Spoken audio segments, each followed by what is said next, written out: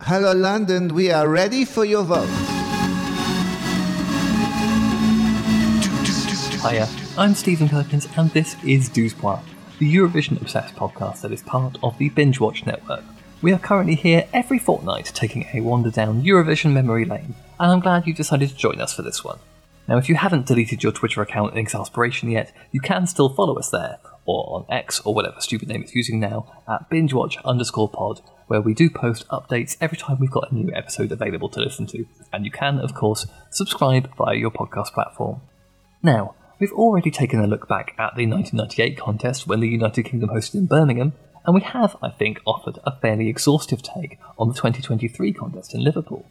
I imagine we'll probably do an episode about every single contest eventually, assuming we're around long enough to do that, so I thought it made sense to go all the way back to the very beginning for this episode with a look at Eurovision 1956, the very first one. Now, some of you may unkindly be assuming that I was actually around to have witnessed it in person. I wasn't. In fact, there are probably not many people around who've seen the whole thing because there's no known video recording of the entire contest. But the audio has mostly been preserved, and there are a few very enterprising people on YouTube who have put together reconstructions that offer at least a taste of what the real thing might have looked like. So I would like to give a shout out to Yesh the Doodle 23 for making this episode possible in the first place. So the first thing we need to account for is that Eurovision didn't just magically manifest overnight, and if we're going to talk about the very first Eurovision, we need to put it into its proper historical context. So, with my apologies for getting a bit Lucy Worsley on you, here we go. The European Broadcasting Union, the organisation behind the contest, formed in 1950, with the objective of achieving greater creative cooperation across its member broadcasters and sharing programmes across the network. Over the first few years of the EBU, a number of big events were transmitted through the network, and a programmes committee was set up to consider potential future projects. One suggestion was an international song contest, put forward by Italian broadcaster RAI, using the San Remo Music Festival, which had been running since 1951, as a template to base the contest on.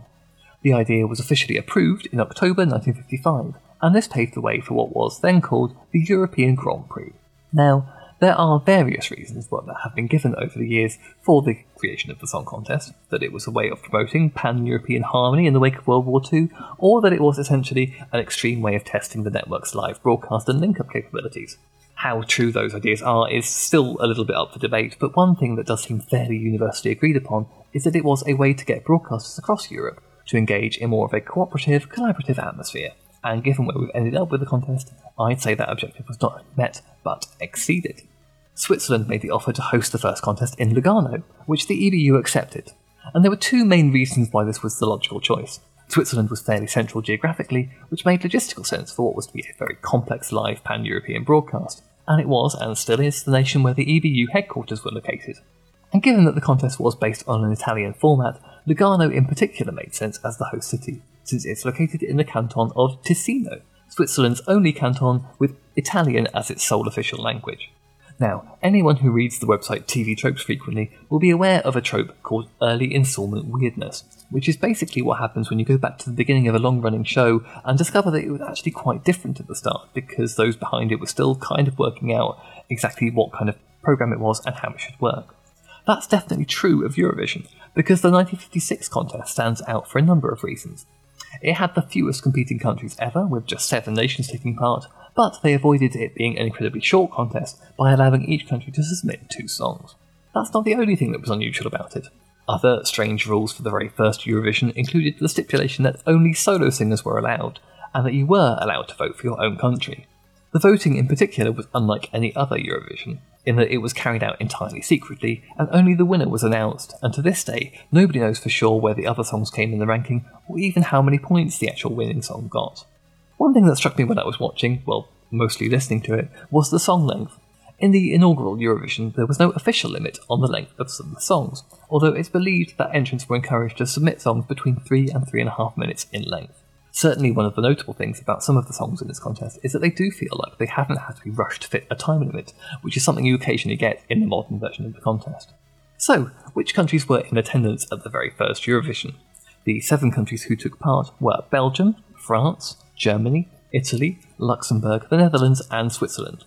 It's believed that both Austria and Denmark were keen to be involved as well, but hadn't actually got around to confirming their participation by the time the deadline rolled around. You'll notice the United Kingdom is not on the list either. We didn't actually make our debut until 1957, which makes this edition of the contest, along with 1958, which was the only other time we sat out, one of the only 2 competitions in Eurovision history with no songs performed in English. In a move that feels particularly United Kingdom-esque, in 1956 we decided not to take part in the very first Eurovision, and instead we decided to hold our very own song contest and not invite any other countries to take part.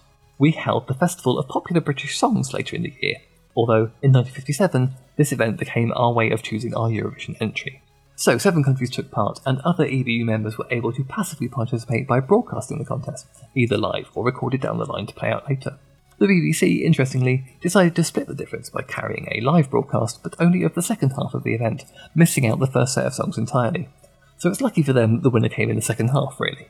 Hosting duties for the very first Eurovision fell to Swiss presenter Lohengrin Filippello, who remains to this day the only man ever to have hosted Eurovision all by himself. And as for the entrants, most countries opted to send 2 singers along to the contest, one for each entry, although Luxembourg and Switzerland decided to have the same singer perform both songs, Michel Arnaud and Lise Assier respectively. It's fascinating to listen to the songs now, particularly considering that other than San Remo itself, there was no real precedent for the first contest, so I imagine all the countries were just kind of making their best guess at what they thought might win some votes. One thing that jumped out at me immediately listening to the songs is that Germany's entries really stand out, purely by being quite different from what everyone else sent. Whether that's in a good way or a bad way is very much up to you. Their first entry, Im Wartesaal zum großen Glück by Walter Andreas Schulz, is definitely the stronger of the 2.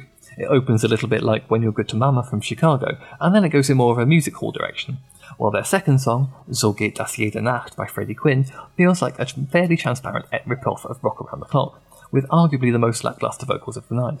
But, like I said, at least they both stand out in a room full of chansons and ballads. I'm not going to go through every single entry because, well, for one reason, I doubt anyone really wants me to sit here and play Music Critic, and also I'd only be setting myself up for failure by the time I get round to the 2000s and I've got contests that have 42 songs in them.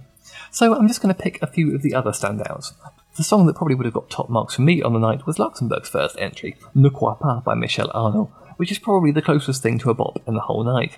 It's got a real sense of character and sass to it, and ticks along at a heck of a pace.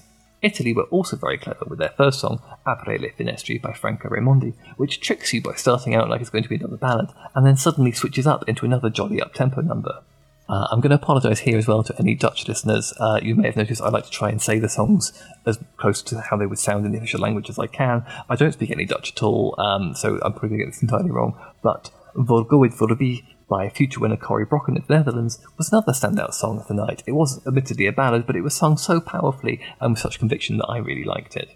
The winner on the night, though, was Lise Assier of Switzerland with Refrain, her second song of the night. And while it wasn't my absolute favourite, I can definitely see why it won. It's got a really sweeping, romantic big band feel to it, and it sounds like the sort of song that would play over the opening credits of a classic Hollywood romance. And on top of that, Lise Assier's voice is truly beautiful. Admittedly, my Italian is fairly limited, so I'm not able to tell you much about what happens in the contest after the final entry is performed, other than there appears to be at least one interval act, and it sounds a fair bit like Birdsong.